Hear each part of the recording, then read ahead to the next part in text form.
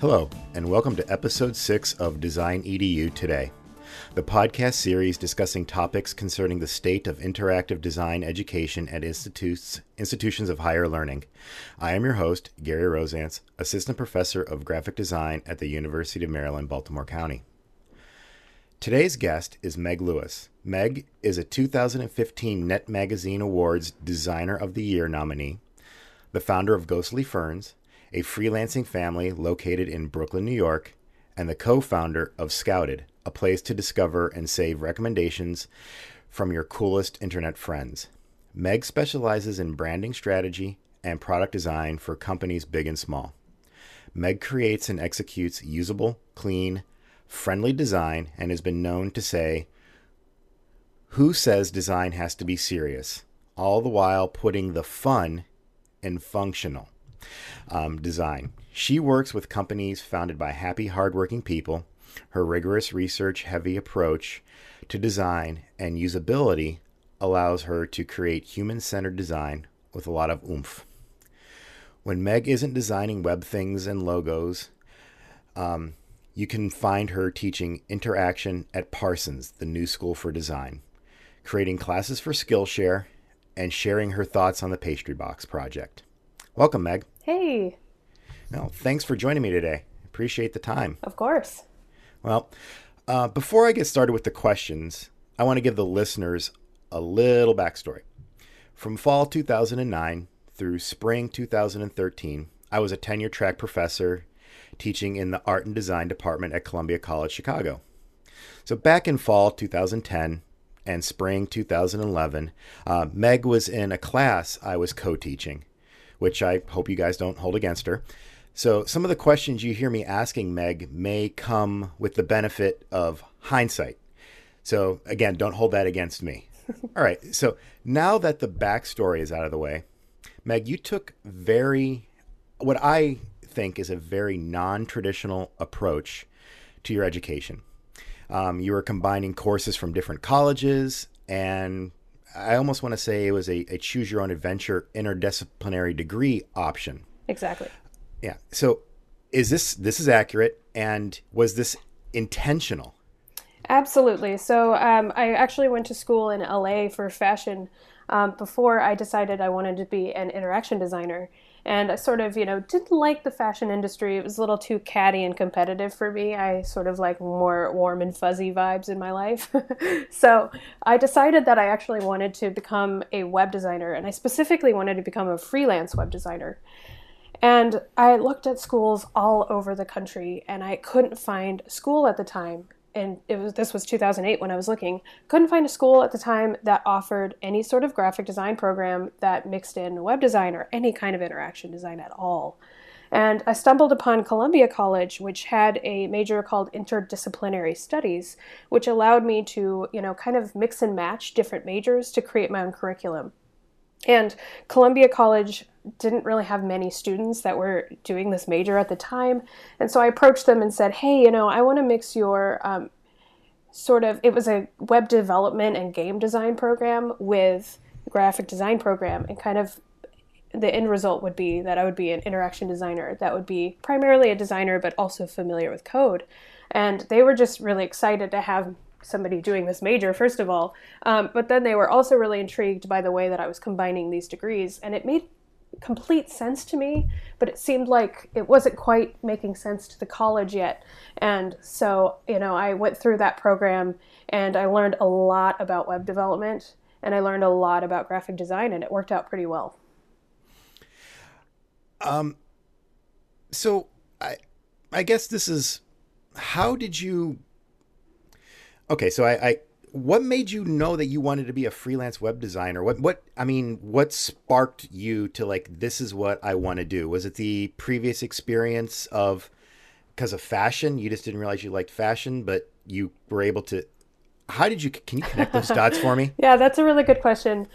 So when I left LA and I had this fashion degree, I decided to open up my own online vintage store, which was called 1918 Vintage. It still has a Facebook page, and I keep getting likes for some reason, but it doesn't exist anymore. So I had this vintage store online, and I would sell on Etsy at first, and then I decided to open up my own e-commerce site with that shop. And in doing so, I kind of had to figure out how to design a website. And now, as a web designer, it would make me cringe if I thought there was some sad vintage store owner trying to create their own website. I would want to help them. But at the time, I was just trying to piece it together myself, and I was having so much fun while I was doing it. So I decided to look up other online shops and research and see what their designs were like. And it made me just realize that I was having a lot more fun customizing my website than I was owning the business and doing anything with the vintage clothes. So that's when I decided to look into other businesses and other freelancers that were designing e-commerce shops. And I found that there were a lot of them, and they were all having a really good time and having a lot of fun with their jobs. And so I think at that time, it finally hit me that, hey, you can have a job that you actually really enjoy, which I think that a lot of people don't realize. And so, I had that moment where I had found my calling. And so I needed to do whatever it took to learn the skills to be able to become an interaction designer. You just made me change the course of my questioning here. So I want to touch on I would say then you're an entrepreneur, mm-hmm. and your entrepreneurial, through necessity, through, being an entrepreneur, you had to pursue design talents yeah. or design skills to bring that, your product, your idea, or service, or whatever it is, to the forefront. So do you think then, let's reverse that, do you think a lot of designers is design training good if you want to be an entrepreneur? Yeah, I think that's actually very interesting and potentially true. I think designers kind of fall into two tracks. They either, love having a job and love having a boss and love having someone tell them what to do. It keeps them in line, it keeps them on schedule, and they really like having that day-to-day sort of what I think is monotony. And then there's, us who are freelancers who actually never want to have a boss. We never want anybody to tell us what to do. And I think people who are freelancers are inherently have the mind of an entrepreneur at the same time. Okay. I'm going to bring up one of your own examples. So in addition to designing things, mm-hmm. you are also creating your own services. Yes. So for the listeners, Meg was the co-creator of the Scouted. I'm calling it a service. You could mm-hmm. I'll let you define what it actually is. But in a nutshell, I think I see it as a city guide that's propagated by creative community. Exactly. Suggesting great places to go. So can you tell me a little bit how Scouted came about? Absolutely. A little bit more about the product. I'm stumbling around for words to describe it. Yeah. So Scouted started actually when I was in school in Chicago. I started to realize that the design community across the country, across the world, was actually really, really friendly. And I wasn't really getting to meet a lot of these designers and kind of actually talk to them face to face. I joined Twitter at the time, and I was, getting to know them a lot online, and just realized how absolutely delightful and supportive the entire design community is. And so I really wanted to do something to give back to the design community and to have this little space just for us. So I created what was called the City Scout at the time, which was just a guide to a bunch of different cities. I would launch a city at a time, and it was a lot of my design friends just giving their advice of their favorite places to go, things to eat, and activities around their city. And so it got really popular really fast, and everyone was feeling really great about it, and I was launching new cities. And then I had a friend who's a developer approach me a couple years later and say, hey, I'd like to help you for free, actually, because he was so excited about it. He said, hey, I want to help you create a website where people can actually log in and create their own guides, so you're not actually having to scout out each person and, use HTML to input each guide yourself. Because it was a lot of work for me to manage the site. So I said that would be absolutely amazing. So I brought on a partner who's an amazing developer, and we created an actual website with a service so that you can actually log in and create your own guides, and you can save guides. And then we also are in the process of developing an app as well. Nice. Why go the app route and not just why native app? Well, living in New York and being an interaction designer, you kind of get involved in the startup world a lot. So I was actually with my partner Joe. We were invited into a venture capitalist firm's designer program. They actually had the idea that designers can make amazing founders of startups. So they did a little camp, which they invited us to work on Scouted. And in the process, we did a lot of user testing and a lot of feedback from a lot of different investors, and found that everyone wants to use native apps right now. And all that really matters is being able to use this product on the go. So we're just making the same product a lot easier for people to use while they're actually on foot traveling around the city that they want these recommendations in. Okay. So that was, I guess too, also, when did you meet with these investors? I would say, last fall. Okay. Cause that makes sense. I mean, just like I can think of a lot of the phone features that you can't access through the web yet, like, the camera with the GPS you can. Mm-hmm. So I think a lot of the native features would really actually help your app. Exactly. That it's easier to access. Yeah, and we're trying not to just make another Foursquare or Yelp. So we're working on ways to make it this its own unique, special thing. Yeah. So that's really exciting. Yeah, definitely. I'm excited about that. So how your education. How did your education help you get to Scouted? How did it help you make that? That's a great question. A few different ways. I think I ended up taking one class that was really, really beneficial for me. And in the class, I had a professor that was a freelancer, and she was just an adjunct faculty member at Columbia College. And she just taught me everything I was finally waiting to learn. So she taught me how to design websites and what all the career paths were for me and all of my options as I left school. And I think that was actually the last class that I took. And so she kind of taught me everything I needed to know about basically web design and UI design, which allowed me to be able to design an actual product. And then also, I think you in your class, you did an amazing job of informing us about who other young working designers were. So I had this community of people that I looked up to and that I knew and that I loved their work. And so that's when I ended up, joining Twitter and interacting with them online and really getting to know them. And through that community, which is what, led me to start Scouted, I actually made my best friends. And today I work alongside of them, and it's really amazing. So I think a combination of just being aware of the design industry with actual technical skill is what led me to start Scouted. What are, a more boring question, Mm-hmm. what were some of those technical skills that you did get or that you didn't get that you would like to see? Oh, that's a good question. Yeah. So I had this, as I mentioned, I had this one class where it was essentially just a web design class.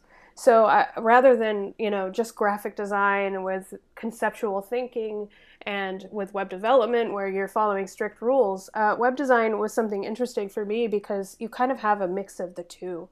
So you are able to think conceptually, but also you have to fall in the realm of, common patterns so that your users aren't confused. So I kind of was getting that exact blend of what I was looking for this whole time in that one class, and it was really great for me. But let's even break it down even Mm-hmm. further, like an HTML, Yes. CSS, or do you need to learn to make mock-ups, Yes. with Good InVision and Sketch?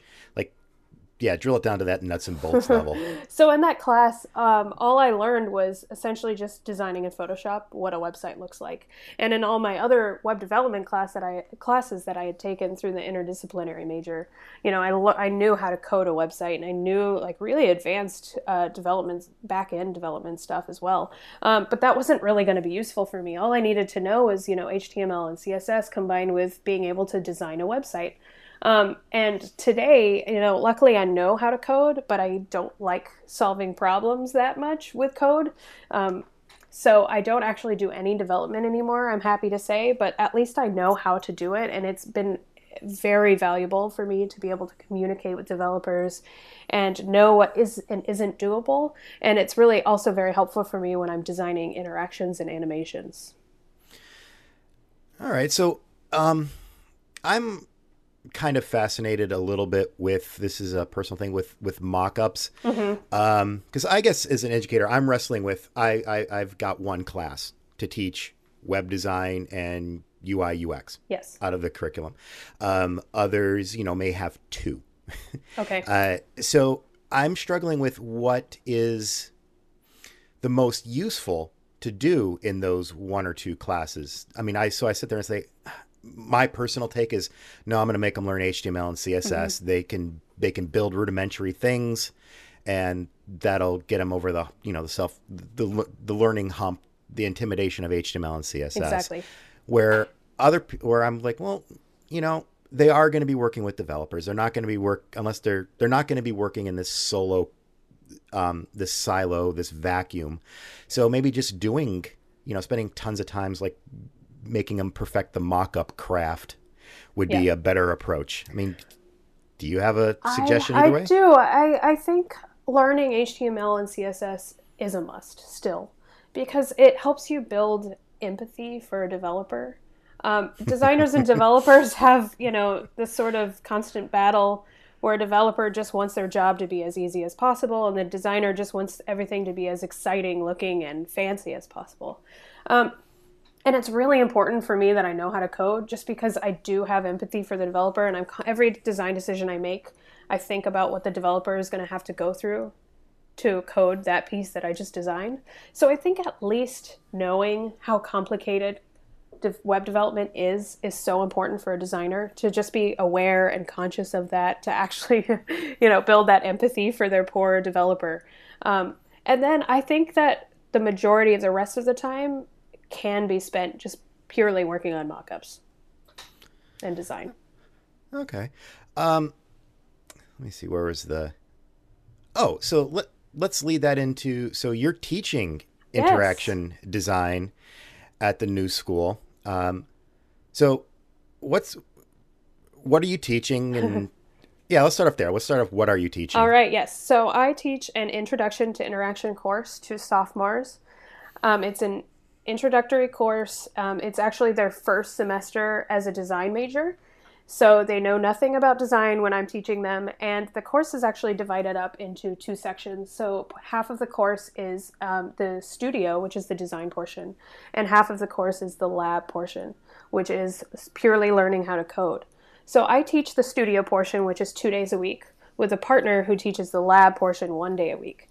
And so we try to blend our curriculum together a little bit just to make it easier on the students, but we're not required to. And so the class, is 3 days a week, and it's really, really amazing. And I'm having so much fun teaching. So, but what are some of the projects that you do in that? So we teach them everything from essentially just what a website is to all the way at the end of the semester, they design and code a fully responsive either website, app, or installation piece. So they learn so much by the end of the semester. It's incredible. And I just can't believe how far they always come over the course of the semester. So this is the first time. So this is their first semester, their sophomore year. Yes. I don't know Parsons curriculum right. that well, but I think they're pretty standard. They have a foundations. Exactly. Is it specific to graphic design, or is it universal? No, so their foundations program is essentially just for Parsons, which is generally an entire design school, but it's all kinds of design. And mostly, as most people probably know, Parsons focuses on fashion. So this graphic design program is actually the only other design program that they have. So their freshman year, they are trying out a bunch of different courses in design, whether it's fashion design, graphic design, or whatnot. And then they declare a major at the end of their freshman year. So the sophomore year, the first semester is when I have them, they have just declared their major. And the fashion program, as you can imagine, is so, so competitive that a lot of these students weren't able to get into the fashion program. So when on the first day of class, I asked them what they want to do, and they don't know because they just ended up in this major. And so it's my responsibility to make them love interaction design by the end of the semester. Yes, part being an educator is being part cheerleader. Exactly. But so the reason I asked that is, so at the end of that semester, they're building a fully responsive website. Mm-hmm. So even though even though they're getting 3 days a week of instruction, that's still not a lot, because now you're also having to teach design fundamentals like typography and layout. And do you find that challenging, or do you kind of like sacrifice one thing for another? It sure is. I am under the assumption that they'll get design education pretty well throughout the next few semesters of their life. So I am really focusing on making sure that their websites and their apps are usable, because I know they're going to get a heck of a lot of design education, and nobody's really going to be forcing usability on them throughout their education. So I honestly don't expect too much from them out of design, because, they're new designers, they're still learning. But I really force that usability down their throats and make sure that they really understand how apps are supposed to work and what conventions are like.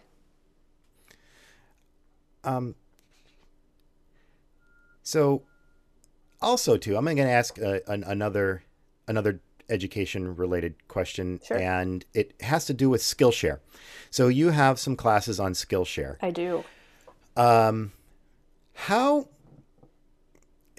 as being as it's you're far enough removed from being a student that you actually know what the industry is like, but you're close enough that you can kind of like still, connect the dots. So how do you see like online, those like the Skillshare, Code Academy, Treehouse? I mean, I could mention a couple hundred. Would you have liked to have had those more, or do you resent the fact that you like, well, no, I'm paying this institution. Why are you, I shouldn't be augmenting? Exactly. That's a very good question. And it's something I think about a lot. When I tell people that I went to school for web development, they usually laugh at me, because they say, why would anyone go to school for web development? You can just pay a small monthly fee on Treehouse and learn that there. And that wasn't available when I was in school. Otherwise, I would have totally done it. Okay. But I am also a true believer of the fact that everything I've done has led me up to where I am today. And I definitely wouldn't change anything about my education at all, personally. So there's like that constant push and pull. I think design education in, institutions is really important, because I get to give a hands-on, lesson to my students twice a week. And it's really valuable for them to actually know me. And I make myself usable to them in the future at all costs. I make sure that they're, well taken care of as they get out into the world. And that's just not something that you can get on these, websites like Skillshare, Code Academy, and Treehouse. But at the same time, if you're an adult and you want to become a web designer and you're too far away to go back to school, then these places are great for you, if you're on a budget especially.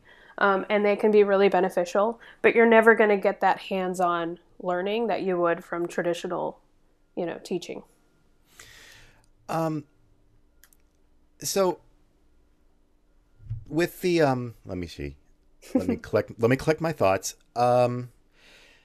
So okay, so you've got the experience, you've been through the school, you're now actually teaching. What is one thing that you don't see being covered that should be covered by design programs? Yeah, it's 100% how you should behave in a professional design world. I often hire a lot of interns as well, and I have this problem when I'm hiring interns, just as I make sure to teach my students. Just presenting yourself online, having a beautiful portfolio these students take portfolio classes, which is great, and they leave with a portfolio, but it's a portfolio that looks like a student's portfolio. Yeah. So I do my hardest to make sure that I teach my students what to do and what not to do when creating their portfolios. So just, being yourself online is really important to me. And these students kind of leave the world all looking the same, and making sure that their resume is at the forefront of their website, which is something I always teach my students not to do. A lot of times on their websites, they'll say, hey, I'm a student at this school, or I just graduated. And that, on top of having their resume on their portfolio, just screams that they don't 100% know what they're doing. Or that they're, a new designer or an amateur designer, which is not good because they're not going to get as good of job offers. Their salary won't be as high. So I teach my students, just as I did when I was fresh out of school, to just fake it. Make it look like you're a professional, like you've been doing this for a long time. Make your school projects look like actual real projects. I got hired for many jobs right out of school because I redesigned the Yale Institute of Art website, which I did for a class project. But it looked so real on my portfolio that no one ever questioned it. And I never lied about it, but it was on my portfolio and it looked really impressive. So, that's always what I'm trying to teach my students is to, craft themselves and look like you're an actual working professional by the time that you leave school. And it's going to really help them. Wouldn't that, though, come back to the educators and the projects they're assigning? I mean, if I'm assigning a project that looks fake, mm-hmm. that's a problem. Yeah, definitely. I shouldn't. I mean, I understand. In the early on in freshman or your sophomore year, yes, there's going to be exercises that right. you need to learn those exercises. But come that sophomore, especially your junior and senior year, your projects should no longer be student exercises, right? But students executing projects as students, mm-hmm. real world projects as students.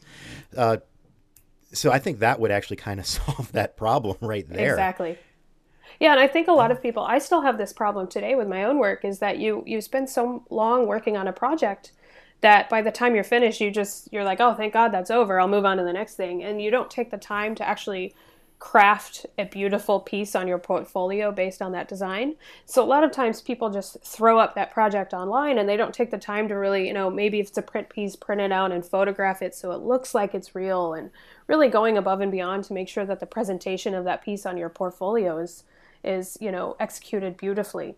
And so I think that will really benefit students. And if we could work in some sort of a way to get them to photograph projects for their portfolios and curriculum, that would be absolutely spectacular. Yeah, I do a terrible job of that. Therefore, because I do a bad job of it, exactly. Everybody else does me too. So no, we don't. I just generally have never spent a ton of time preparing the presentation of the work. And actually, I'm also the education director for AIGA Baltimore, and that we just had a portfolio review. Mm-hmm. And not just, it was back in April, but after seeing that 2 years in a row now, I said, come the fall, we need to do a portfolio preparation workshop, because I spent more time critiquing the presentation of their work exactly. than the work itself. And I was like, this is a huge problem. Right. So I'm glad somebody else got confirmation on that. Yeah. So we're getting close on time. So there's one other thing that I wanted to talk to you about. Mm-hmm. And I hesitate to call it a trend, because I think it's actually just like what's going to be the new working model. And that's your design collective. Yes. Ghostly Ferns. Can you talk to everybody? I'd like to have you describe what it is. So Ghostly Ferns is a group of freelancers, and we are all independent freelancers. We work on projects together all the time for clients, but then we also work as individual freelancers, one at a time for clients as well. So we get to stay freelancers just how we like it. But we also have this beautiful community that we, call ourselves Ghostly Ferns. And so it's sort of like a collective and sort of like a design agency. We're doing something new, and it's really hard for us to explain it to people now. But our goal is to educate people about what we're doing, and hopefully, this will become the norm for design agencies or design studios in the future. Well, I think it is because if you just follow all the people in the web industry, Mm-hmm. they're scattered. They're living in Wisconsin. They're living in Pittsburgh. They're living in New York. They're living everywhere, and they're doing.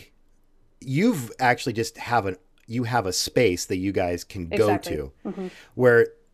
But I see the other model, but it's the same type of these virtual teams. Right. They're one person, whoever lands the contract ends up being the project manager, if you will, and then they remotely will be working with a group of freelancers that they're Mm-hmm. familiar working with. And then if one of them's too busy, then they just go to the next person Exactly. in their contact list. Um, so well, here this leads to one more question then.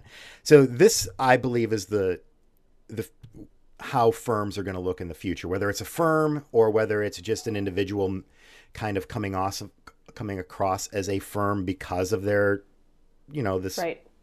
branching together.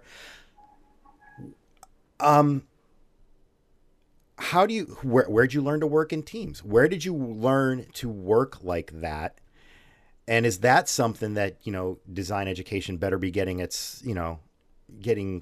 involved in and figuring out this working model? I'm actually very glad that you asked this because this it's all about the power, I think, of making friends in the design industry. And that's on the last day of each semester. I sit down with my students and I say, if there's anything I've taught you or any of the guest speakers that I've brought in this whole semester that you should take away, it's just how important it is to be friendly and to make friends in the design community, because you'll never know what will come of it. And just being friendly and making all of these amazing friends in this industry is exactly what Ghostly Ferns formed from. So we all started working together in a shared studio space called Studio Mates, Yep. and we were all just independent freelancers working on our own stuff, and we would kind of collaborate with one another on projects, basically just because we were in the room with each other and we knew that we were all really hardworking and very talented. So we would kind of work together sometimes. And then eventually we said, hey, let's make this official and work together, almost exclusively as often as possible. And one person at a time just kind of joined our group. And then eventually we moved into our own space. And now we have this beautiful space together where we work alongside of each other every day.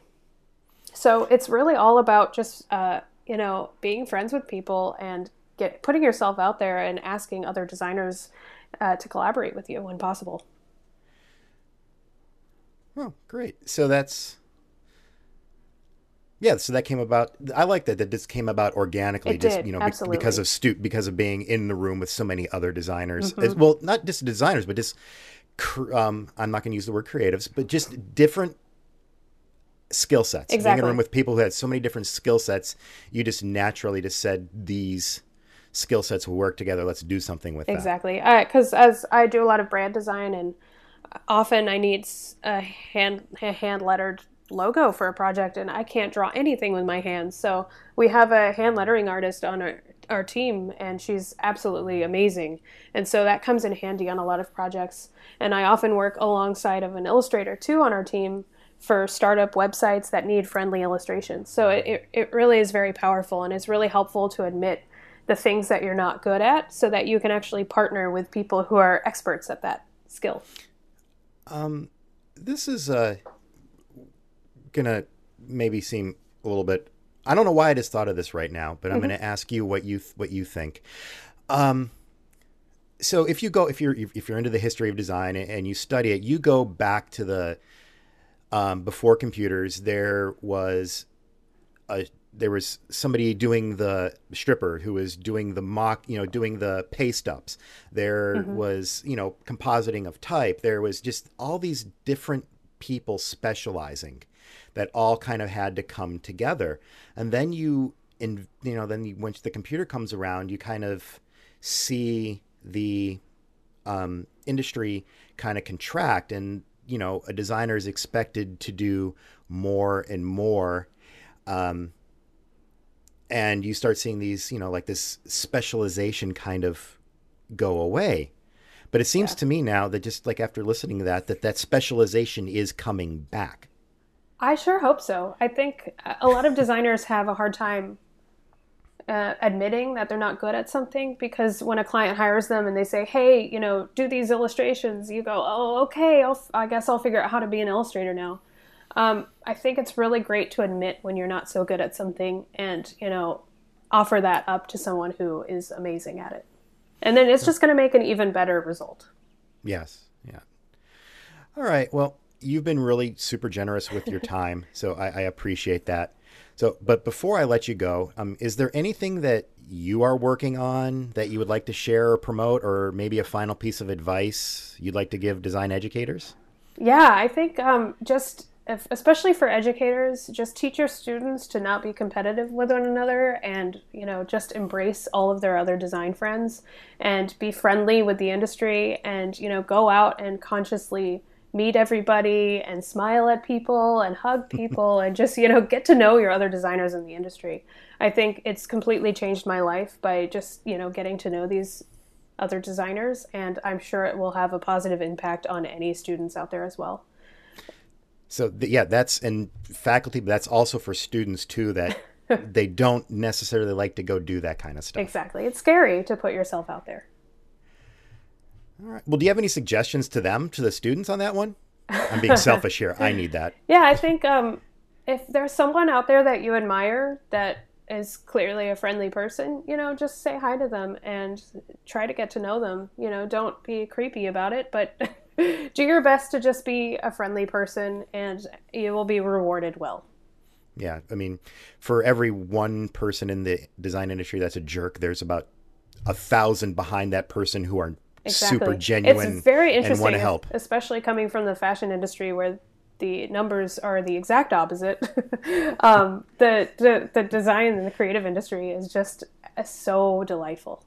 Yeah. Well, great. So, well, that's all we have time for today on episode 6 of Design EDU Today. I want to thank today's guest, Meg Lewis, for being so generous with her time. I want to thank the audience for listening, and the Design EDU Today web hosting sponsor, DigitalOcean, for making the hosting and distribution of these podcasts possible. I also want to thank the AIGA and the AIGA Design Educators community for their generous support of my research that led to this podcast series. If you want to discover more about the Design EDU Today podcast and read the session notes, visit designedu.today. You can also follow us on Twitter at DesignEDU Today, or subscribe to this podcast through the iTunes Store. Thank you for listening to Design EDU Today.